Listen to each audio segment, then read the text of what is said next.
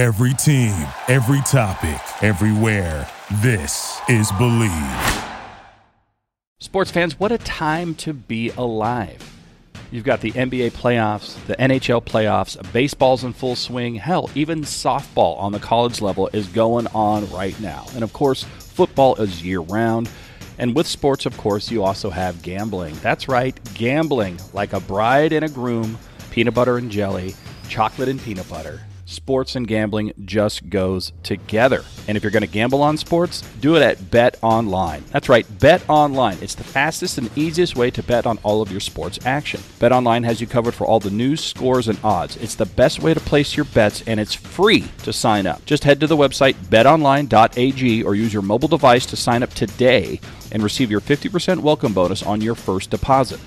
Bet Online, your online sportsbook experts. In a world that's perfect lies a perfect little town where one team stands alone. But now, something stirring that will change this place forever. Perfectville.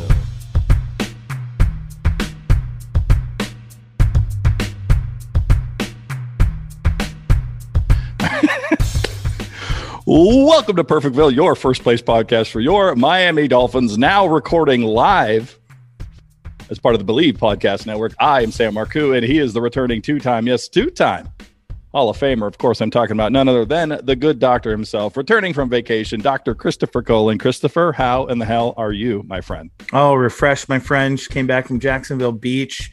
Actually, literally the first time I'm removing this neck pillow. I should probably remove that. It'd look weird if I go to the store with it on. So, yeah, my neck was getting sweaty. Love it, man. A little sun, a little sunburn, watching some rugby tournaments in Jacksonville, hitting the beach. It was a blast. Well, we're happy to have you back. I'm happy to see that you robbed Keith Byers of his shoulder pads there as you rock those. I actually met Mike Hull in Jacksonville and stole his shoulder pads. So I told him I'm a big Dolphins fan. He looked the other way. I ran off with him. It took me, my son, and three of the rugby players to haul him off, but haul him off, I guess. But yeah, Mike Hull's linebacker pads are now my neck pillow for the airplane. And your emergency apartment in case shit goes south at the house there. So no, welcome back. Thank you to Travis Wingfield for joining us on the last episode of Perfectville. And coming up in segment number 2, I promise, the return of Kevin Dern, Dolphins talk writer, as well as former podcast co-host for the Finalysis podcast with Travis Wingfield. Kevin Dern's going to be joining me, Chris. We actually did this interview when you were on vacation, talking about all things Miami Dolphins. And he throws some doozies out there, man. He throws some haymakers as to where he thinks the Miami Dolphins may go this offseason, into the preseason, into the regular season, in terms of teams or players that might be going elsewhere. There's some names in there that I think are going to shock some people. But thanks again to Travis. Thanks to Kevin. But it's a different place when Chris Cullen isn't here. The town of Perfectville is raining. There's clouds. It's just a windy, dirty, dusty place. But now that you're back, the sun is out. Like you said, you got a tan, and it's time to talk some Miami Dolphins. What do you say? Yeah, thanks for not changing the locks on me. Thank you, Travis and Kevin, for covering. Pretty nice. You get a little vacation, and the guy that fills in for you works for the Miami Dolphins. So that works pretty sweet for me and for you and for our listeners as well. And that's why you keep your friends, guys. Keep your friends. Don't burn bridges ever. Yeah, this is what I do. Every time Chris goes on vacation, I'm just going to get somebody a little bit bigger and bigger and bigger. So like the third vacation from now, I'm just going to have the president of the United States of America just on this show for 15 minutes talking about the Miami Dolphins. Speaking of the Miami Dolphins at 15 minutes, I'm putting 15 minutes on the clock, Chris, and let's just get into it. Let's talk about all things Miami Dolphins. Are you ready? Born ready, my friend. All right. Well, it seems like we may have talked about this already, but for the first time ever, I swear to God, this isn't anything that Chris and I did, and I forgot to hit record or anything like that. Yeah, was I on vacation or you? Well, look, in all fairness, just so everybody knows, we did this 15-minute segment and everything was going right. And it was a fantastic 15-minute segment. And I looked down and realized I had not hit record for Chris and I. So we are going to be. Don't worry. This is one of our first episodes. We're not almost 200 episodes deep. Oh, my God. Speaking of 200 episodes, that's a good reminder. Actually, episode 200, Chris, and for all the citizens of Perfectville, will be the return of the Finzies. That's right, ladies and gentlemen. This is how Chris became a two-time Hall of Famer, was at the Finzies. We're going to have all kinds of special guests. We're going to have a couple of new Hall of Fame inductees. We're going to have all kinds of just fun awards to give out to our citizens, to our guests, to our episodes, to the team. Just a fantastic time all the way around. It was canceled last year due to COVID and laziness on our part, but we're bringing back the Finzies here for episode 200. It's going to be a rip-roaring, howling good time there, Chris. Blame COVID. We were just way too lazy to do it. It's fucking COVID's fault, man. It's not our, anytime that we don't do anything from here on forward, like you could use COVID for anything. Like, you know, it's like, can you take the garbage out? Like, bitch, there's COVID out there. I can't take the garbage out. What are you talking about? You can do it for the next 3 years. You COVID, just blame it for everything. Check the mail. There could be COVID on the envelopes. No way. Yeah. I mean, I can't change my baby's diapers. What if he shit COVID? I have no idea. But speaking of COVID and blaming COVID, one person who did not blame COVID for his performance last year was Tua Tagovailoa. Chris, he came out earlier today. OTA started today for the Miami Dolphins, and he made himself available to the media. And the big thing that came out of this interview, there was a lot of good nuggets there, Chris, but the main thing that I heard and that I felt was probably the most compelling, and I think everyone else feels the same way, is the fact that Tua Tagovailoa said that there were certain, I guess, handcuffs on him last season as a rookie because he didn't fully grasp and understand the playbook. Therefore, there were certain things that he could not do that Ryan Fitzpatrick could do, as an example. So I remember watching this last year, and on Dolphins Twitter and on Dolphins Reddit, Dolphins Facebook, everyone was talking about how the playbook and the play calling was so much different between Ryan Fitzpatrick and Tua Tagovailoa when they were both in the game. And I remember thinking, no, that's not true. It's just situational. You guys are, dreaming this up. Turns out I was wrong. They were right, Chris. The playbook was completely different for Tua Tagovailoa than it was Ryan Fitzpatrick. And Tua flat out said today that that's because he was not fully prepared. He didn't completely understand the playbook for the Miami Dolphins his rookie season. And he's taking full ownership of that and saying that that will not happen in season 2 and beyond. And he's working hard and diligent to make sure that that does not happen going into his sophomore season. What do you make of Tua Tagovailoa coming out and saying, hey, I just wasn't prepared? Interesting. Also proves right. Like you said, a lot of the folks that are saying that, there's some beat writers that are saying he didn't have a good grasp of the playbook. Two things though, that I don't think this is too big of a deal, is a lot of people are going to make it. It just shows just leadership. He didn't come out and say, hey guys, what do you want me to do? I'm going to Matt Collins and heading off to Saved Ahmed. Like, what do you want me to do? He jumped on the grenade, Captain America style, and took blame for it. Rightfully so. That's what you want from your guy. And hey, man, he was honest and candid. That sounds good for a couple guys like me and you that host a podcast and want nuggets, real nuggets, not robot talk. Like, we're on to Cincinnati. This guy came out and was pretty damn brutally honest with himself and with everybody nationally, locally, and said, hey guys, I just didn't prepare hard enough. I didn't read the playbook and learn it as well as I could have. He even mentioned like he couldn't audible if he wanted to. He said things like that the wrong play was called and he knew it wasn't going to work. He had to just try to like will it to work, which is pretty interesting and terrible when it comes to NFL football. You kind of, you see that they're overloaded to the side. You're going to run a screen that way. You should be able to check out of it. And he wasn't. So hopefully we see a whole nother Tua Tagovailoa and a whole better Miami Dolphins offense moving forward. Yeah, it's kind of interesting, too, because everyone's saying, hey, he's the next great quarterback, the next best quarterback since Dan Marino. But they couldn't be more polar opposite between the two. Tua looked at the problems that happened last year and said, hey, it's on me. I remember famously Dan Marino coming out and somebody said, hey, you threw 420 touchdown passes, 252 interceptions. How many of those interceptions were your fault? And Dan Marino looked at him and dead serious said, none of them. They were all on the wide receivers. So, I mean, if you talk about somebody who takes the blame and puts it all on his own shoulders like he is Mike Hull and Tua Tagovailoa, and Dan Marino said, it wasn't my fucking fault. Blame Keith Byers, blame Mark Ingram, blame all these people that aren't me because they're the ones who fucked up, who ran the wrong route or tipped the ball in the air or whatever the case may be. Wasn't on me. I almost would like to see that, though. I'd like to see Tua come out and start blaming some of these guys and say, hey, look, yeah, I didn't understand the playbook, but I didn't understand why Matt Collins was a wide receiver for the Miami Dolphins in 2020. And to your point, I mean, I guess I'm finally glad that Chan Gailey is gone, because if he didn't even give him the opportunity to do checkdowns or to do any sort of, checkoffs or audibles, like, you really are setting up your rookie quarterback to fail in that, right? I mean, can't you give him a little bit of leeway? And if not, Chris, then why the hell was he in there? Why was he starting games as a rookie if he wasn't prepared and he wasn't ready? And they knew as much by, essentially letting him go out there and say, call this play and only this play, even if it fails. I mean, that just seems like a head scratcher to me.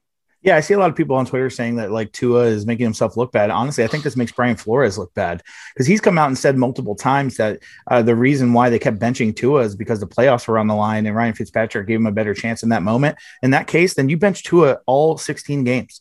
That's it. Like, I don't care if he's doing well in practice. Let the damn guy heal. Let him learn behind Ryan Fitzpatrick, and let Fitzy go out there and finish the season. Why, sprinkle him in there and then, we got to, break the glass for emergency because the playoffs are still on the line, especially if the guy doesn't have a 100% grasp of the playbook. And they obviously knew that in practices and game film study and things like that. They know they had to dumb down the offense. Why even do it in the first place is a great question, Sam. And I hope somebody asks it at one point to Brian Flores because that needs answering.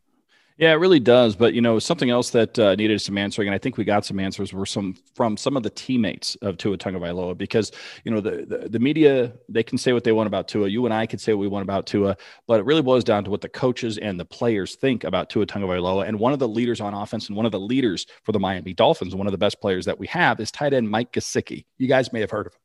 Well, he came out today during OTAs and basically, Chris, I'm paraphrasing and kind of, changing the quote a little bit, but basically said, you're not here. You're stupid. You don't know what you're talking about. Tua Tagovailoa is being shit on by people who shouldn't be taking shits at all. And I'm excited for him to be my quarterback here in 2021 and beyond.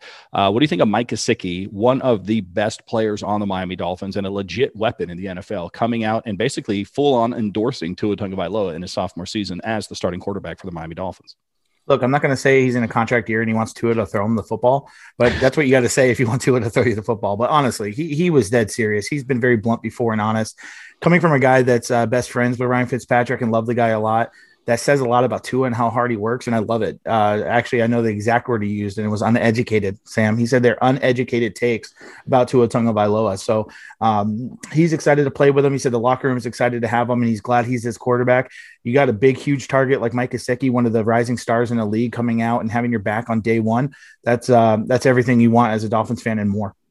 It absolutely is. And I think Mike Gesicki wants more for not only himself, but the other tight ends in the room there, Chris, because he actually came out and basically flat out said they're going to bribe the offensive coordinators and the offensive coaching staff here for the Miami Dolphins here in 2021 so they can figure out a way to get 5 tight end sets on the field for the Miami Dolphins in 2021. He wants to not only eat himself, but eat himself, but he not only wants to eat, but he also wants everybody else in the tight end room to eat as well. That's what I was trying to say there, Chris. I don't pay attention to a lot of local coverage of other NFL teams, but Mike Gesicki, to me, from what I've noticed, is one of the more vocal guys that totally love his room. Like, he's always talking about Darren Smythe. He's always talking about Shaheen in that tight end room and how much he likes it. And likes the guys and how close knit they are. So yeah, get them out there and let's fuck around and do something crazy. Let's get Lynn Bowden and Malcolm Perry both at split back quarterback too. You don't know who's taking the snap, who's throwing it, who's running with 5 tight ends. Let's just fuck around, do it. Brian Flores already does it with the defense with everybody standing up and you don't know who's rushing. Do the same thing on offense. I'm all for it. 2 offensive coordinators, 5 tight ends, 2 quarterbacks. Let's get crazy. Let's get weird. I think you take 11 dice and you have the different numbers for the different offensive players and you put 5 dice in one Yahtzee cup and 6 dice in the other Yahtzee cup, and you have both offensive coordinators shake it and throw it down on the table. And wherever the dice line up, that's how we line up on offense. That's what I want to see. I just want to see a Yahtzee offense where we just have people scattered all over the place, where Mike Gesicki's lined up behind Durham Smythe, who's lined next to Tua Tagovailoa, who's snapping the ball to the kicker. Something like that. I want to see something crazy. Let's just get weird in 2021 with the offense. But let's wait till we're up like 35-0 first. Yeah, I know. We don't want to come out opening snap. We don't want week 2, season opener at home against the Buffalo Bills, and we get the ball first, and all of a sudden we're like, okay, let's try some weird shit. And we're like, well, wait a minute, hold on. Let's just wait. Let's pretend we're up like by 12 runs in the bottom of the or top of the 9th inning, and we're gonna let the outfielder pitch. Right? That's what you're saying. Yeah, although that's pretty much, I'll ask you, I'll throw it to you. That's pretty much guaranteeing that Buffalo's calling a timeout. No, like they're like, whoa. Hey, that's a good timeout call. Early. That's a good strat. It's like when you're in a fantasy football league where you're in a dynasty league and you're in an auction league and you just auction a kicker right off you just nominate a kicker in round 1 and make somebody spend $4 on a kicker, and then later they can't get a running back because they spent all their money on a kicker. I like that. Just line up something fucking weird. First play of the game against the Buffalo Bills, make them burn a timeout and see if it comes back to haunt them later when they're up by 32. I like it, Chris. Yeah, put Lynn Bowden at quarterback and Christian Wilkins at running back, and then just 5 tight ends across the board, and they're just like, they're looking at each other, looking at like their notes and like just timeout. And if they do make us snap it, Sam, then you just let Christian Wilkins lead block up the middle and Lynn Bowden follow behind him, get a gain of 3 yards, and then run your actual offense out there. But yeah, play a little chess. See if they can burn a timeout early in the first quarter, first drive. That'd be huge. And think about that. You said Christian Wilkins at running back. It's curious here, Chris, thinking about the Miami Dolphins and this offense. You have so much firepower that they've added to the wide receiving core. Obviously, the tight ends that we talked about. Tua coming into his second year, just super dedicated to making sure he is a success as a quarterback for the Miami Dolphins. And then you have Le'Veon Bell. Yes, that Le'Veon Bell, who we tried really hard to sign last season, Chris, for the playoff push, coming out and really basically putting the old, eyeballs on social media when he looked at the Miami Dolphins offense and the firepower that's there. What do you make of Le'Veon Bell kind of, making it known that perhaps he might be okay coming to South Beach and playing for the Miami Dolphins in 2021? I don't think it's a secret that he really was close to coming here and I think wanted to play for Brian Flores. A lot of the guys do. I mean, Brian Flores – not only him running on the field during that Bengals game after all those cheap shots to literally fight someone on the sideline of the opposing team. Not only is that cool as shit, and you're like, man, I want to play for that guy, but just his overall demeanor and his coaching. He's going to be a coach like Mike Tomlin in this league for a very, very long time. And the other players want to play for that guy. So Le'Veon Bell, I think, was very close to doing that. He just wanted to go win a Super Bowl Kansas City, and he very, very closely did that. Now, I thought it was cool when someone said, all the firepower of the Dolphins. He said, indeed, with, like you said, the old monocle there. He's paying attention. It just, the money has to be right, but it's definitely a guy I wouldn't mind pairing with Gaskins or Malcolm Brown from the Rams that we got for a little thunder lightning action, but the money has to be there, and he's dropped off a little bit. So I don't know how much I want to bring him or Todd Gurley in, just run with who we got. Yeah, I'm wondering if Le'Veon Bell is strategically, not signed yet because he doesn't want to do OTAs. He doesn't want to do mini camps. He doesn't really want to do, the whole offseason regimen, and just basically sign a little bit later, get his money where he can, come in as, a running back by committee talent as opposed to the main guy. I don't know if he wants to be the main guy anymore. It doesn't seem like he does, which is fine. He doesn't have to be. But putting him in that running back room with Malcolm Brown, with, Jared Dokes, if he were to make the team, the rookie for the Miami Dolphins, and of course, Myles Gaskins there, who's looking quite different as well. I don't know if you see the pictures of him at OTAs, but he's got a whole new look going for Myles Gaskins. He's taking this whole RB1 very seriously, but putting Le'Veon Bell in that room, I don't know if that's a good thing or a bad thing. It's intriguing because the talent is there. He's still young enough to have fresh enough legs, but I don't know if Le'Veon Bell's attitude is what is really going to jive. Like, I don't think he's running to the TNT wall, I guess is what I'm talking about, Chris. If Le'Veon Bell messes up and, coach says, hey man, take a lap, I think Le'Veon Bell's like, I'm just going to go to the parking lot and leave. I don't feel like I'm going to run. Is that the attitude he's going to bring if he were to come to the Miami Dolphins? Yeah, that's the second time I'm going to use a Captain America reference, but he'll say, no, I don't think I will.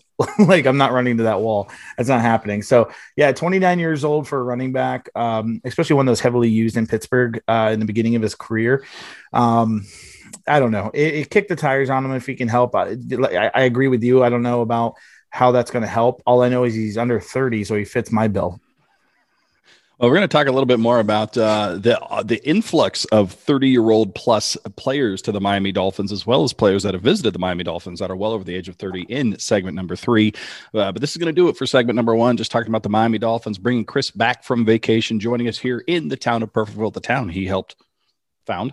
And we're going to take a break here, and I'm going to take you to an interview I did with Kevin Dern right after these words. Patchvibes.com is still the best place to get all of your best patches, stickers, hats, t-shirts, all things Miami sports swag. The Don Shula patch, the Laramie Tunzel pot smoking draft day patch, the Miami Vice t-shirt, all things Miami Dolphins, Miami Heat, Miami Marlins, Miami sports scene can be found at patchvibes.com. Check it out. Joining us now, back in the town of Perfectville for the first time in, close to a year or so, is the former co-host of the Finalysis podcast, now currently a writer for DolphinsTalk.com, as well as, professional podcast host. And as I've said before, one of the most underrated follows when it comes to Dolphins news and views on the interwebs, Mr. Kevin Dern. Kevin, how are you? I'm doing great, Sam. Thanks for having me on. It's good to be back in Perfectville. Yeah, man, we put the lights up. We opened up the gates. We've been trying to do this. You and I have been talking about getting you back on the show for probably about 3 to 4 weeks. And we've been trying to make this work. But between, real life and kids and animals and everything else, we weren't able to do it until right now. So thank you for hanging in there and being patient. But it's an exciting time to be a Dolphins fan, is it not? Yes, definitely. So just kind of enjoying the study of all the prospects after the draft and ready for training camp. I'm a big Cincinnati Reds fan, and they are not good this year, so it's going to be a long couple months to get to football season. You know what I love about that statement, Kevin, is that when you do a podcast, especially when you do a weekly one about sports, you run the risk of it not being evergreen, meaning it's only good for a finite amount of time, and then afterwards nobody's going to go back and listen to that week. But the fact that you said the Cincinnati Reds aren't good this year allows me to be able to use this for a very long time, because that statement has been true ever since Barry Larkin retired, unfortunately for you, being a Cincinnati Reds fan. Great. yeah. But all kidding aside, here's how I actually liked the Cincinnati Reds growing up. They were a fun team to watch. They had some good players, and I remember them winning that World Series with Barry Larkin and everybody else. So it was good times. But let's start with the draft, because that's what you talked about, analyzing those prospects. And I think that's one of the things that you do best is just, how do these pieces fit? And in this case, how do these pieces fit for the Miami Dolphins? So let's just start with all the draft picks that the Miami Dolphins made. What was the pick that had you the most excited out of everyone that they picked a couple of weeks back? Most excited, I would have to say Jalen Waddle. And I know you guys probably know me, and that probably doesn't sound like the answer I would typically give. But I was thinking maybe the other Jalen, based on how you love defense so much. I had kind of just pieced together a bunch of things, and I know Barry Jackson kind of put a couple pieces out the week or two before, and I kind of just came to the conclusion that it's either going to be him or Devontae Smith. And just kind of looking back at some of the first-round picks that Chris Grier has made, other than Tua, who coming off the hip injury, he hasn't been like super, willing to take a risk. And I feel like Devontae Smith was the safer of the two between he and Waddle. So to get Jalen Waddle and to add that speed element and not have it be Ted Ginn and his family this time around was awesome. So I was really excited by that. And then I really liked the pick of Javon Holland. I'd seen him play a couple times, really good player. I wasn't quite sure of the fit because it seemed like they kind of had a logjam at safety, and then they ended up getting releasing Bobby McCain the next week. So it makes a little more sense now. But those two picks really were the ones that kind of were like, okay, this has my attention. This team had a pretty nice draft class, I thought, overall. And you just hit on something that I think is very good analysis on your point, Kevin, and that's Chris Grier doesn't like to take a lot of risks when it comes to the actual draft pick. And he's a little bit of a riverboat gambler when it comes to trading, right? So trading for players, trading picks, accumulating picks. But when it comes time to, all right, Chris, we need you to turn the card in. You're right. He seems to get a lot of guys that are high floor, type of guys, right? Meaning there's only so far that they're not going to progress. Yeah. And Christian Wilkins was that way. Tua obviously coming off the hip injury, but hip injury aside, Tua was about as good as a guarantee as you could possibly get. Austin Jackson is a guy who's always going to perform to at least a minimum level of performance there. And I think you're right. I think that seems to be the MO for Chris Grier is give me guys who can contribute right away, that can contribute positively, and hopefully they can, maximize their potential with this coaching staff and their own, onboard talents. But we at least know what we're going to get day one. I think that's excellent analysis. And you're right. I think between the two, Devontae Smith and Jalen Waddle, I think you look at Devontae Smith and he's a little more celebrated and you go, that would probably be the pick. But the more and more I look at this, Jalen Waddle, before he got injured, his last season. Yeah. And Devontae Smith doesn't have all those accolades. Right. Yeah. I think Devontae Smith said it himself. He doesn't win the Heisman if Waddle didn't get hurt. So, but either way, I love the amount of speed they added between Waddle and Will Fuller this year. Like, I'm excited to see what this offense looks like. And that's the first time I've said that in a long time. No, I would totally agree with you too. Chris and I were talking last offseason about, it's great to have Preston Williams and it's great to have Devontae Parker, but what do we have behind that? Because we had a couple of veterans who I think were going to shore up that wide receiver room opt out due to COVID. and we didn't know what we had. And we're like, man, if Preston Williams gets injured or Devontae Parker gets injured, we don't know what we have. And that's exactly what ended up happening. And if you look at, who was on the field week 17 with the playoffs on the line against the Buffalo Bills, I mean, I think we were one injury away of you and me being, on the Miami Dolphins that week. So to shore that up with speed, to shore that up with somebody that knows Tua Tagovailoa, and just to help develop him as a quarterback, I think is a home run.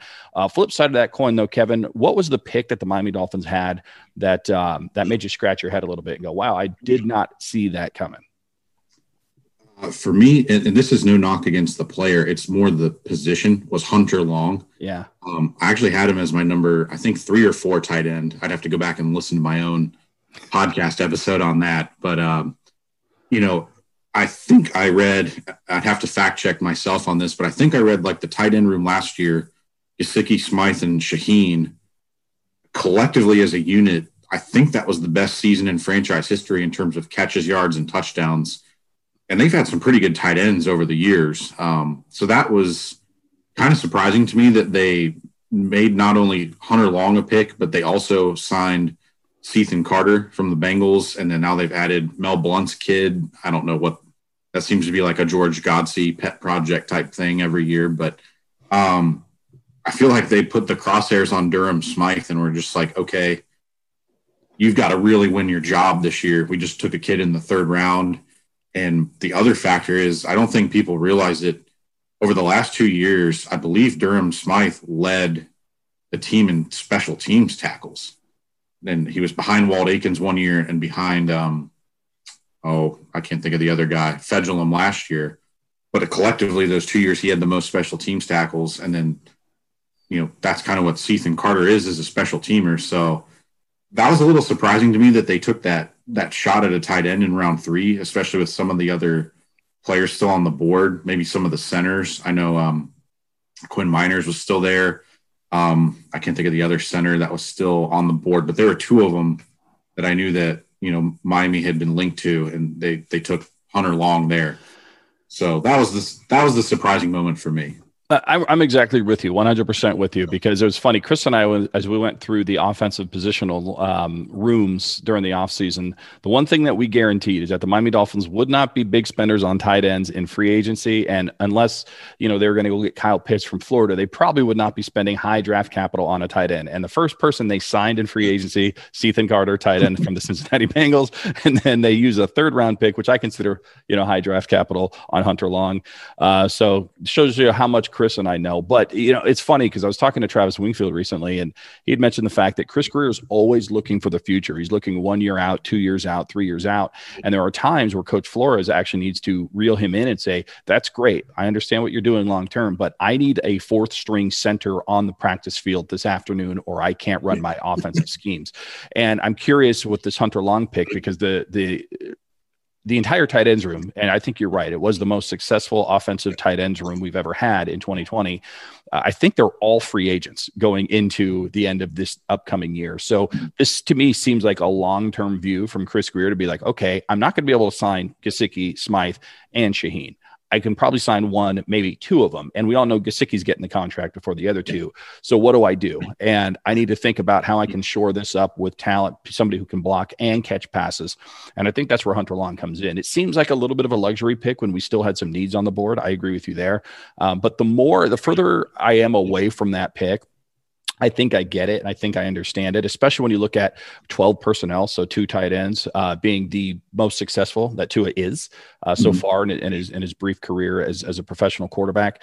I guess adding more talent to that room isn't the end of the world, but I'm with you. I remember when that pick came in and there were some other people there that I was hoping that we were going to go out and get, Quinn Miners being one of them. And it didn't happen. And I was kind of like, why are we taking a tight end when we have all these awesome tight ends already? So it was more for me, like, not like, oh crap, he's a bad player, but it was just like, wow, didn't expect that to be a pick. So yeah, my favorite part about that too was all the Miami Dolphins fans on Twitter and Reddit and everywhere else who are just so hardcore, defend everything the Miami Dolphins do. They're like, he had more catches than Kyle Pitts last year. I'm like, no, he's not better than Kyle Pitts. There's a reason why Hunter Long went in the 3rd round and Kyle Pitts went like 3rd overall. It's like, it's not the same player. But What were some of the surprises outside of the Miami Dolphins draft? Was there one pick that any other team did that when you were watching the draft, you went, wow, I wish the Miami Dolphins had gotten that guy, or I can't believe that team reached for that player? Was there any other surprise moments outside of the Miami Dolphins for you? I guess related to Miami, it would have been when Travis Etienne went to Jacksonville in round 1. I had kind of heard through the grapevine that Miami was really high on Travis Etienne and may have taken him in the first round had he come out last year. Yeah. Because I think Clyde Edwards-Helaire was the first running back off the board, if I remember right. Yep. So I was kind of surprised, especially given that Jacksonville had James Robinson, who had the breakout year. They had signed Carlos Hyde, who, played for Urban Meyer at Ohio State. And I think he got a relatively decent sized deal, from Jacksonville. And then to take another running back, especially one in the first round, just didn't make a whole lot of sense. And I still kind of wonder if he would have been the pick, or if Miami would have moved back into the very end of round 1 if he was still there. So that one was a little bit surprising to me. Other than that, can't really think of a big move that was too surprising. That would probably be the big one for me. No, that dovetails nicely. Ian Book getting drafted as early as he did. I think he was, 3rd or 4th round to the Saints. Yeah. That one was a little bit of a head scratcher. Yeah. And, going back to the Travis Etienne thing, that's a great point, because that seems like a Chris Grier type of pick, right? Somebody that has college production, is going to bring a certain amount of just statistics when he lines up for you as a player.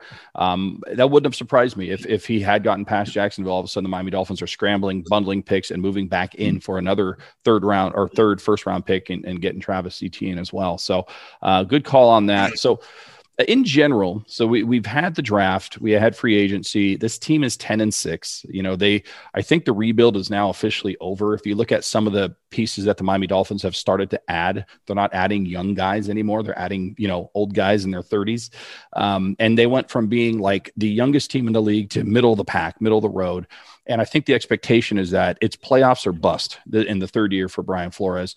And if you look at some of the moves that they made at this offseason, as well as the NFL draft, it seems like they are getting those types of players that, okay, this is going to go from a 10-6 team to, I guess, an 11-6 team or a 12-5 team with the new schedule. Is that what you're seeing as well? I mean, do you think the Miami Dolphins have done enough to get into the crowded AFC playoff picture? I think for the most part they have. Like I was talking with actually Travis the other day, and we were saying, like, look at the team 2 years ago. Jesse Davis was the starting right tackle. Now he's competing for probably your swing tackle spot. Yeah. So the fact that you can take an established starter, because he had started for a couple years under Adam Gase too before Flores got here.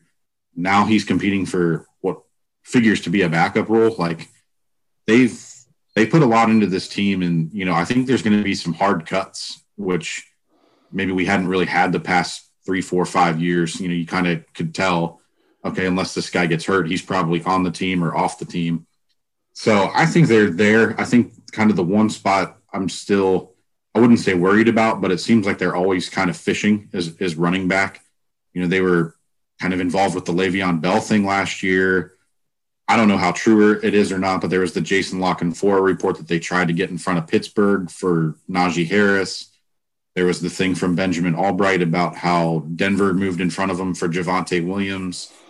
And then they wait all the way until, the end of the draft to take a running back. So they seem really wishy-washy there. And, I get it. Like, if you look at those Patriots, especially like the first 3 Super Bowls, they kind of won with a bunch of different running backs, Ben Jarvis, Green Ellis, Kevin Falk. I think Corey Dillon was there for one of them, maybe. I can't remember exactly, but, it'd be nice to be able to hang your hat on, 1 or 2 guys instead of 4. Yeah. But, I trust what they're doing. And I thought Myles Gaskin had a pretty nice year when he was healthy. I don't think anybody has a problem with Myles Gaskin. I think Myles Gaskin is one of those guys that you root for, especially given his size. And I mean, the dog in that guy is just like unparalleled. You can just tell he's fighting for every yard that he can get. You know, if you can give him a hole, he's going to go make it happen. I mean, look what he did with that catch in the Raiders game where he actually took it to the house. The guy will get to the end zone if you give him a crease. The problem is we haven't been able to do that. And if you look at his size, he's a little bit diminutive when you look at some of the other running backs that are your quote unquote bell cow running backs. And it's funny to me that they keep trying to get running backs, but they're not coming off of whatever their value board is for running backs. So they're not necessarily willing to pay additional to go get a Najee Harris or a Travis Etienne. They're going to, if he falls to us, great, but this is where we have him slotted and we're not going up. We're not going to give up draft capital. We're not going to sign somebody to a long-term contract.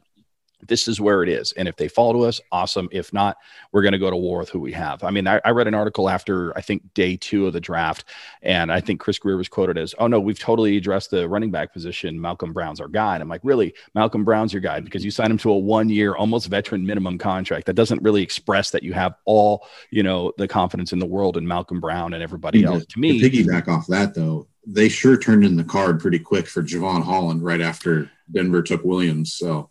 Well, again, I think, as I said on the last episode, I think they were writing Javonte Williams' name down, and then Denver traded up, and they were like already on Javon. They're like, well, just get the safety from Oregon. That's what we're going to do instead. No, I mean, look, they love defensive backs. You know, if you look at Brian Flores' track record with the Miami Dolphins, he's going to put defensive backs there. And you'd mentioned that right now, Jesse Davis being one of them, and I think the wide receiver room, even there's like 12 guys on the roster right now.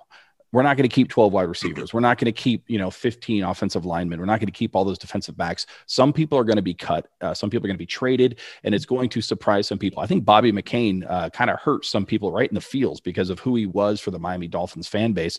But take a stab. Who else do you think could be let go? Who's a possibility that maybe we're not thinking about could be let go at their position because of just the amount of depth the Miami Dolphins have accumulated now? Yeah, I know fans probably won't like this name, but it wouldn't surprise me if they tried to trade Preston Williams. I mean, he's been a really good player when he's been on the field, but 2 years in a row, he's only played about half the season roughly. You have Devontae Parker, who they're basically kind of one and the same now that you have Fuller and Waddle also on board. So he would be one. To me, maybe you look at a surprise cut, maybe someone like John Jenkins, if some of those younger defensive tackles kind of pan out. Like I know they like Benito Jones, who was on the practice squad. Maybe you get some more playing time from Jason Strowbridge and guys like that who can play inside a little bit. So maybe that. For whatever reason, I think a lot of Dolphins tend to love Vince Beagle, and I'm just good story. He seems like a good dude, but Andrew Van Ginkel last year totally outplayed what Vince Beagle did in 2019. So there might be a way to get some better depth at linebacker than, relying off a guy coming off an Achilles tear. So those would be kind of my surprise ones. And then maybe, it feels like if it was a salary cap thing with Albert Wilson and Alan Hearns, they would have done that already, especially that they cut Bobby McCain. But, maybe one of those two or both of those two. I think maybe they just want to see what happens in camp and, how Waddle progresses and that type of thing. And maybe they'll do it then, but those would be my surprise guys, or I guess bigger names that might get chopped off the roster. There's a couple citizens of Perfectville that just drove their car right off the road because you said Preston Williams, but you said a guy, Preston Williams, I think everyone has in ink on their roster. I have him in pencil, and for all the reasons that you talked about. Last year, he was an ink guy. This year, because of the history that we've seen with him in terms of injuries, not only just in the pros, but also in college a little bit, he can't stay healthy. And, they could be 2 freak injuries, whatever you want to call it, and he's an amazing talent. But when you've got Devontae Parker there, you've got Jalen Waddle, who is going to get reps. They just spent the number 6 draft pick on him. You've got Will Fuller, who they signed as a free agent. They're going to use him for the year that they have him at a minimum. And all of a sudden, contract is very team friendly. So. Exactly. And then you've got, talent like Albert Wilson, Alan Hearns, Jakeem Grant. I'm not a big fan of him, but he's there. You've got a lot of veterans, and then young people like, Kirk Merritt, like the kid that we traded to out of the Raiders. I can't think of his name right now. Lynn Bowden Jr. You've got a ton of people there. It would not surprise me because Preston Williams does have a little bit of trade value. You might be able to get like a mid-round draft pick for somebody like that because somebody's going to take a flyer on the talent that has been seen on the field itself and hope that they can keep him healthy. It would not surprise me. And I'm glad you mentioned it. We're going to mark the tape because Kevin Dern just put it out there. Preston Williams may be a surprise cut for the Miami Dolphins. And when anybody sees that, if it were to happen, Kevin Dern said it first. He said it before me, but I'd had it in pen. You probably saw me on video there. I'm going, this is a guy that might get cut. On the defensive side of the ball, John Jenkins, look, rent, don't buy. We see how the Miami Dolphins treat free agents. Doesn't matter if you sign a 1-year contract or a 5-year contract. They'll cut you the next day if they need to, if they find somebody else. Although he might be safe because he's got J's in his name. And the one thing I've noticed that Chris Greer likes is he likes a guy who's got a J in his name. And he's got 2. So he might be all right. But that's a good list right there. You're listening to Kevin Dern, writer for DolphinsTalk.com, right here on Welcome to Perfectville. Used to co-host the Finalysis podcast with Travis Wingfield. Travis Wingfield was actually recently on Perfectville on the last episode. So we're having a little bit of a reunion here over the last couple of weeks as Chris takes a vacation and is at a rugby tournament for his son. There's a national championship rugby tournament or something like that. So apparently that takes precedence over talking about, draft picks for the Miami Dolphins there, Kevin. Understood. I get it. Understood. So what else is going on with you? I mean, how is the writing going? Or anything coming up here that you should be telling everybody about? Be on the lookout for what coming from Kevin Dern? Yeah. So actually currently working on a piece right now about, what has Miami done enough to catch Buffalo? Because like it or not, Dolphins are 0-4 under Brian Flores against the Bills. And 2 of those games were not particularly close. In any way, shape, or form. So, that's the target now. Have they done enough? So working on that. That should be out in the next couple of weeks. Have a couple different things going on outside of writing about football that, working on getting the daughter into swim lessons. She's a year old now. So that's been kind of fun, paying to teach her how to float in the pool, and, aside from that, just doing some getting ready to try and sell our house, move to a little bit bigger location, and doing some home projects. So that's what I've got going on. Yeah, I can't wait for the piece on DolphinsTalk.com about your daughter's freestyle. And just like how what's her swim technique like, and if she's going to be a prospect in the 2040 draft for the Miami Dolphins. You mentioned the Bills. I mean, for me, everyone who listens to the show knows that is the team that I hate more than any other team, more than the Patriots, more than the Jets. I am a Bills hater, mainly because I grew up in the 90s and watched Jim Kelly, Thurman Thomas, Andre Reed, James Lofton, Kent Hull, Darryl Talley, Bruce Smith, and all those guys just completely destroy Dan Marino's hopes and dreams of getting back to the Super Bowl year in and year out. So I hate the Bills. And the fact that they are good again bothers me greatly. The thing that bothers me the most, though, is that I don't think they're a fluke. I think they're actually a good team. And case in point, week 17, I think people forget we lost 56-26. We were winning after the first quarter, 3-0. So they outscored us 56-23 in 45 minutes. And that was just they were scoring more than a point a minute. That is absolutely insane. And they did it with everything already wrapped up. I mean, they already had everything wrapped up. We were fighting for our lives to get into the playoffs, and they boat raced us. And that's the part that scares me. Matt Barkley is the quarterback.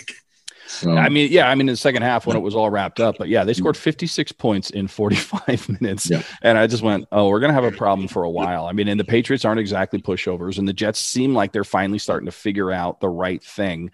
Adam Gase is kind of like that head coach version of Good Luck Chuck. So like there's the guy that all the girls date, and then they get they get married after that, right? He's the last boyfriend before they find their husband.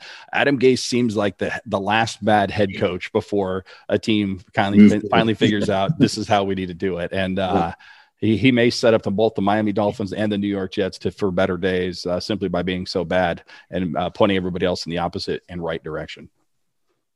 But it could be. So it kind of feels like, a couple of years ago when Jim Harbaugh was still in San Francisco, the NFC West was kind of the big dog, maybe still is with some of those teams, but kind of feels like the AFC East is trending towards that, especially now that, Buffalo's rebuilt, New England I think has moved on a little bit in the life after Brady. And, I respect what Joe Douglas has done so far. They still have to put it together on the field. But like you said, it seems like they're on a path that is going somewhere rather than the Adam Gase plan. Yeah. And well, last thing, I mean, you mentioned it, you wrote the article, so check it out on dolphinstalk.com when it drops, but without giving any spoilers away, have the Miami Dolphins done enough where Dolphins fans everywhere are going to be excited come January? Is this a team that has playoffs on their schedule in 2021? I think they are in the playoffs. Yes. I don't know if they've done enough to catch Buffalo, but I think they're in. Well, there you go, ladies and gentlemen. Preston Williams cut, and they will be Super Bowl champions, according to Kevin Dern. You heard it here on Welcome to Perfectville. Kevin, thank you very much for joining us back here in the town of Perfectville. It's always good catching up with you. Like I said, one of the most underrated follows, actually, Kevin Dern. If you're not following him on Twitter, if you're not reading his stuff on dolphinstalk.com, please do. He's one of the best out there, and he really should deserve to have all the praise from all the different Dolphin fans out there on social media. So, Kevin, thank you very much. Admit it, citizens of Perfectville, during this entire COVID-19 global pandemic, you have bought at least one thing from Amazon.com. Admit it. It's okay. We're all friends here. We all live in the same town of Perfectville. I've bought things from Amazon.com. The only difference is when I buy, I go to welcometoperfectville.com first and click the link that takes me to Amazon.com. And why do I do that? Because every time you do that, it takes you to the same exact Amazon.com, same exact shopping experience. But by clicking the link on welcometoperfectville.com first, it sends a couple of dollars to your favorite town of Perfectville. That's right, helps keep the lights on, so to speak. And there is no hidden fees, there is no extra charges. It's the same exact shopping experience of Amazon.com by way of welcometoperfectville.com. So as you sit down and check out the new 2021 Miami Dolphins schedule, look at all the draft picks that the Dolphins got just a couple of weeks ago, and wonder which jersey you're going to get from Amazon.com, make sure you go to welcometoperfectville.com first and click the link. That's Amazon.com by way of welcometoperfectville.com. And we're back. Special thanks to Kevin Dern for joining us, returning to the town of Perfectville, the town that he helped join, found, whatever you want to say, create all those years ago. Now writing for dolphinstalk.com, criminally underrated as a follow, as an analyst for the Miami Dolphins. Chris, what do you think of Kevin Dern returning to the town of Perfectville? Yeah, return for the Dern. That was great. I'm glad he was able to fill in, him and Travis. I would like to say didn't miss a beat, but not as funny as me. But and Travis's Leda was a little kind of off, like as Raceling pointed out. I appreciate that. But good stuff. Good. I watched the HBK Shawn Michaels documentary on A&E last week, and you always need a good tag team partner. So yeah, he's my Genetti. So I appreciate it, Darren. I just won't put you through a barbershop glass in the future. That is a rolling deep, kind of deep cut wrestling reference right there. Some people appreciate that. Others are like, I have no idea what you're talking about. And they're going to have some questions for you, but that's okay, because not only are they going to have questions for you, Chris, I have questions for you. You have questions for me. We have what we're going to call in our new segment, So Many Questions. And these questions pertain to the Miami Dolphins, the players, the staff, the fans, the team, the NFL in general. 15 minutes on the board. Chris, are you ready to answer some questions? Yes, sir. I put on my quiz cap on. Well, there you go. He's got his quiz cap on. I have so many questions, Chris. And the first one is about the wide receiver room. You heard Kevin Dern talk about maybe Preston Williams maybe being a trade piece for the Miami Dolphins because of all the talent that they've brought in this offseason for the wide receiver room, just like we thought they would. Last season, Chris, we thought, well, if it's not Devontae Parker and it's not Preston Williams, who is it for the Miami Dolphins? That's not the case this year, Chris. This year, the Miami Dolphins have Devontae Parker, Preston Williams, Will Fuller, Jalen Waddle, Allen Hurns, Albert Wilson, Jakeem Grant, Kirk Merritt, Lynn Bowden Jr., and 3 or 4 others. I think they have 12 different wide receivers on the team right now. Now, we're going to keep more than 5 wide receivers like we traditionally do, but we're not going to keep 12. So my question, Chris, is what does this wide receiver room look like come week 1 for the Miami Dolphins? How does this shake out? Oh, that's a good question. I mean, Waddle, Fuller, and Parker are absolutely there. So if you said we're going to keep more than 5, let's call it 6, so we can make an even number there. One guy that stood out to me and stands out to me is obviously Albert Wilson. He took the year off.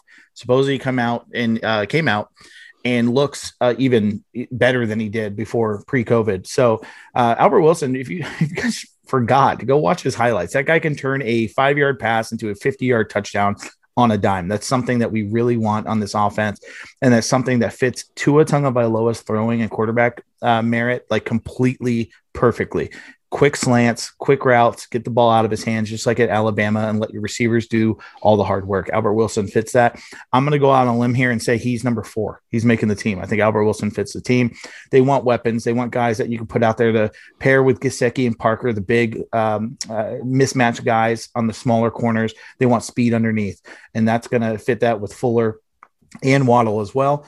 Plus, that makes sure you don't overload Jalen Waddle as a rookie, who might also be doing kick and punt return duties. So that's 4 on my docket. Add our 5th here. I'm going to go out and say Preston Williams. I think this team likes Preston Williams. I think Brian Flores likes him. I think the organization does. Darren made a great point. You made a good point. His injury history is tough. So I pencil him in at 5. Moving on to 6. This is tough. And this is where, man, you got Hearns, you've got Hollins, you've got Jakeem Grant, who's got a great rapport with Tua Tagovailoa that worked all offseason with him.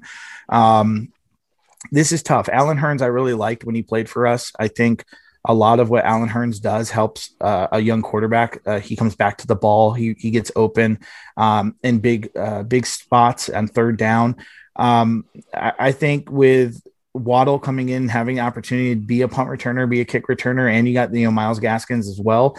Jakeem Grant is going to be somebody's cap casualty of some sorts and cut. I think it's going to come down to contracts and how they want to work the roster. But I'll call it right now, number 6. I think Jakeem Grant gets the boot, and we're going to actually keep the 2 guys that bailed out on COVID, Allen Hearns and Albert Wilson. I think a lot of people forget how good they were for us and what they did, and they're going to make the team. See, that floors me, because I would have said a year ago, there's no way Albert Wilson and Allen Hearns are ever suiting up for the Miami Dolphins again, especially when you consider Allen Hearns signed a 2-year contract right before the 2020 season. So he had a 1-year contract with us, re-upped, got a 2-year contract, sat out, opted to sit out. Again, no harm, no foul. We all understand why. But to me, it seemed like, okay, well, you just lost your opportunity because we got all these young wide receivers that they're going to have on the job training with when it comes to Kirk Merritt, when it comes to Lynn Bowden Jr., when it comes to even people like Mac Hollins. They brought Mac Hollins back. And the one thing that I do know about the Miami Dolphins, even though I have so many questions, is that signing somebody in free agency doesn't mean you're going to see the life of that contract. Doesn't even mean you're going to see the majority of the life of that contract. I mean, Kyle Van Noy says hello. So Allen Hearns signing that 2-year contract and then sitting out for one of those years, to me, seems like, okay, he could be cut. If there's one to be the veterans that are going to be cut, I think he gets cut before Albert Wilson. I think you're right. I think Albert Wilson makes this team, at least to start. I think he's going to be there. I think we are going to keep 6, maybe 7, something to keep in mind. We have 17 games this year. You still have COVID out there in terms of people getting sick and maybe missing a game or 2. Will Fuller is out week 1 because of his suspension that carried over from last year. So I think we're going to start with 6 or 7 wide receivers, which really helps this team, this squad, because we have so much depth right now. But I just don't see, like you, Jakeem Grant making this team. I think he's redundant with everything else that's out there. I don't see all those young guys like Kirk Merritt, like Lynn Bowden Jr. I don't see all of them making the team, because I think you're right. Preston Williams last year was our number 2. This year, at best, I think he's number 4, if not number 5.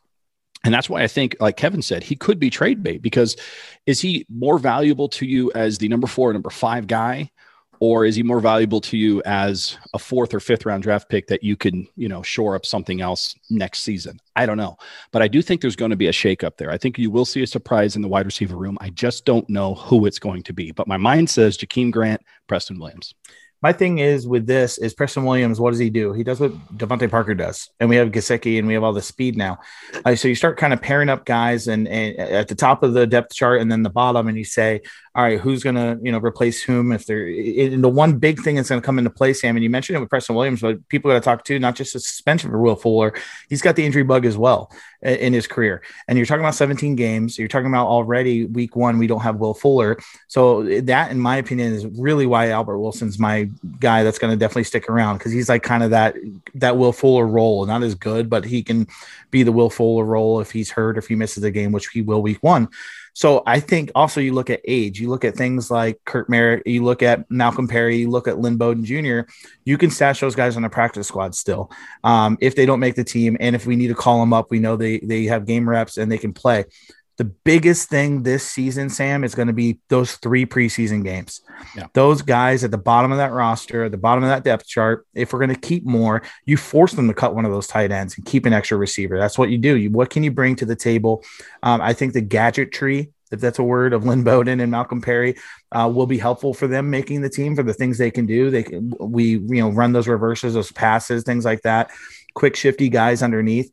It's going to be really interesting to see. It's hard to call who's going to do what when half of them didn't even show up to the first day of voluntary mini camp with preseason to come. But if I had to go out on a limb, I think the reason they re-signed Allen Hurns after already having him in the locker room and seeing him play is they like what he brings to the table. So I have a question too, after I finish up here. That's why I think Allen Hurns and Albert Wilson are going to round that out with a possibility of Lynn Bowden Jr. probably being that 7th guy if we keep the 7th. But let me ask you this. After he signed that 2-year contract, I don't know if you know off the top of the hand, maybe the Perfectville citizens can tweet us after they listen to this.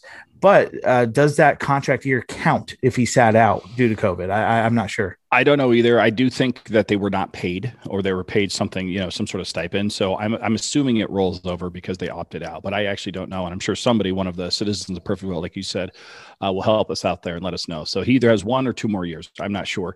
The thing you mentioned about Kirk Merritt and some of the other guys, Lynn Bowden Jr., you said stash him on the practice squad. My problem is I don't think those guys are going to make it to the practice squad. I think if we release them, they're going to be picked up by somebody else and on an active roster somewhere else. So, that's the problem too, is like, do you keep those guys because down the road they're really going to help us out, but you're going to lose them if you put them, try to cut them and put them on the practice squad.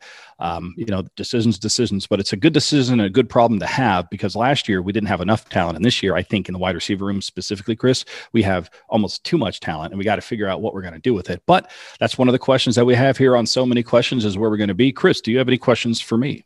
I do have one. So Sam, we've been oddly nationally respected and appreciated from the bigwigs, mostly throughout the NFL, for what Chris Grier has done in the draft with our maneuvering of draft picks and capital and guys that we've selected, with Jalen Phillips and Jalen Waddle in the first and Javon Holland in the second round, and even Liam Eichenberg from Notre Dame shoring up a spot there at tackle if he can step in and do so. Sam, are you okay with us being nationally lauded as opposed to the national, no one talks about us, they sleep on us? Which would you rather be as a fan base? I've stated on here multiple times about how the no good, very bad national media does not respect the Miami Dolphins. And it was time that they started. And then, of course, the Miami Dolphins would go out the week after I would make that tirade and lay a complete fucking egg and lose like 42-10. So, I'm not the one that necessarily should be the keeper of the keys as to when they should be respecting us. I will say this. I think the national media respecting the Miami Dolphins has less to do with what we're doing on the field. I mean, it has something to do with it, right? I mean, when you win games, you are successful in this league. Therefore, people are going to respect that success. But I think it has a lot to do with that culture change that has happened throughout the Miami Dolphins organization, from the bottom up and the top down. I mean, we're not just talking about the right players and the right coaches. We're talking about the right GM in Chris Grier. We're talking about the right, vice president in Tom Garfinkel, and an owner, Chris, that when he took over the team, was not necessarily, Stephen Ross is who I'm talking about, was not necessarily what I'd consider a good owner. He made some really bad mistakes, like having University of Florida Day in the stadium where University of Miami plays their games. Doing that when Tim Tebow is the starting quarterback of the opposing team for the Miami Dolphins, when you have University of Florida. And that's a bad thing to do, right? I mean, chasing Jim Harbaugh when you already have a coach on staff is a bad thing to do when you're Stephen Ross. But he's learned from those. You talk about on-the-job training for the wide receivers. He has been an on-the-job trainer for being an owner. And not only is he now considered what I think is a good owner for the Miami Dolphins, but he is a powerful voice in the owners' meetings at the NFL level. So you talk about somebody who not only has respect of, the other owners and the league, but the journalists see that. The national media sees that. They see that from other people who talk to Stephen Ross, who then talk to them. You see what Chris Grier does and how he conducts himself and how he continues to just accumulate picks and then take players that have very, very high floors, right? So, I mean, they may not be superstars, but they're going to be good, solid NFL players for a very long time. And then, of course, Brian Flores. Nobody can say a bad thing about the guy because he's just high character all the time. So, yeah, I think that the national media praising the Miami Dolphins is good and just, but it's not because we're winning games and, taking Super Bowl rings. It's because the team itself has become a model on how to be a professional organization. And I think the national media is getting that and getting the respect that they feel they deserve from the team as well. And it's a kind of a quid pro quo sort of thing. I agree. And I like it. I like being getting national positive attention for once. It's nice to have guys like the Marcus Spears and Dan Orlovsky's and things like that coming out. And they're like, loving what we're doing. The experts, a lot of the times these guys like the Colin Cowherds and the which we've said his name way too much on this episode. Although that might've been the first non-recorded episode. Maybe that's the first time we mentioned Colin Cowherd. Anyway, or the Skip Baylesses. I don't care what they say, but they get the former players and like us actually getting like, highlights of our practices shown on these national programs and stuff. I really like it. I think it's nice. It is nice. And it's one of the reasons why you and I started the show is that we weren't getting national coverage, at least not favorably. So, the only bad part about them speaking positively about the Miami Dolphins and getting more nationally televised games, more primetime games, is that it makes you and I obsolete because now people can get their news from just about everywhere. So maybe I hate it now in retrospect there, Chris. But all kidding aside, I have one more question for you on so many questions. And this has to do with the influx of old farts that the Miami Dolphins have now had on their team. Now, last year, they were either the youngest team or the second youngest team, just about all season long. They only had one guy over the age of 30, and that was Ryan Fitzpatrick. He was 38. He's now off the team with the Washington football team. But now Ryan Fitzpatrick is gone, but we're not only not the youngest team or the second youngest, we're like in the middle of the pack here, Chris. We're like 12th, 13th, 14th youngest team in the league, right in the middle. We've got a bunch of old fogies, 31, 32, 34 years old. We have people on this team here, Chris. What do you make of the Miami Dolphins bringing in all these quote unquote veterans and old quote unquote veterans at that? I know we joke that we don't want guys over 30 on this team and everything, but every once in a while you need a few good guys. Like McCourty come in, that's a good locker room guy. He's going to help out, Javon Holland and Owen Namagnabi and things like that. So like, it's good to bring those kind of guys out. And I'm okay with you sprinkling them on. I don't want too many to come in and they bring that poisonous, I don't want to say poisonous, but there's that time like at work, sometimes they'd rather bring in somebody fresh with no experience so they don't have to unlearn bad habits. So you can teach them how you want them to be. You want to bring in all these young guys and just say, hey, this is how the NFL is. And that's all Jalen Phillips and Jalen Waddle and Javon Holland are going to know. But every once in a while, you need to bring in a good old dog to kind of keep everybody else at bay, especially in a city like Miami. Like, they're going to go be in the locker room leaving training camp and be like, what's everybody up to? And McCourty's like, I'm going to go home with my family and swim in the pool. And they're like, oh, we're going to Tootsie. Should we not do that? And he's like, preseason game tomorrow, guys. And you're like, oh, okay. You kind of need that. So I'm okay with it. Just don't go over the top. It was kind of cool last year when Ryan Fitzpatrick was the old guy by a huge margin. He was literally like Grandpa Fitzy. Yeah, I mean, there was guys on the Miami Dolphins that went to grade school with Ryan Fitzpatrick's oldest kids. I mean, that was like the age disparity between him and that's like Trevor Lawrence came out today and said he used to play NCAA football with Tim Tebow. like the video game and other teammates. Like it's so you only want a few of those, not too many. Yeah, not too many. And you look at the way the Miami Dolphins are actually handling veterans too. They're kicking the tires on people like Malik Hooker and Melvin Ingram, but not necessarily signing them right away, where I think in years past we'd be, falling over the table to sign these guys because they're names and they've been in the league for a while, but we're not doing that anymore. We're looking to see if they're a good fit, maybe putting people on notice from, that are on the team that are a little bit younger that we think maybe need a little bit of a kick in the butt. But either way, that's 15 minutes of so many questions here, Chris. We'll do this again before too long. But that's our episode here, Chris. Welcome to Perfectville. Anything you'd like to say before we get out of here? Yeah, I'm good with Kevin Dern doing a segment every time to give me a lot less time. No, I wouldn't. I love being here, man. This is great. I love being back. Neck pillow back on. It's time to go snooze and watch some basketball. All right, well, you go watch some basketball. And on behalf of myself and everyone else at the Believe Podcast Network, goodbye from Perfectville. Later.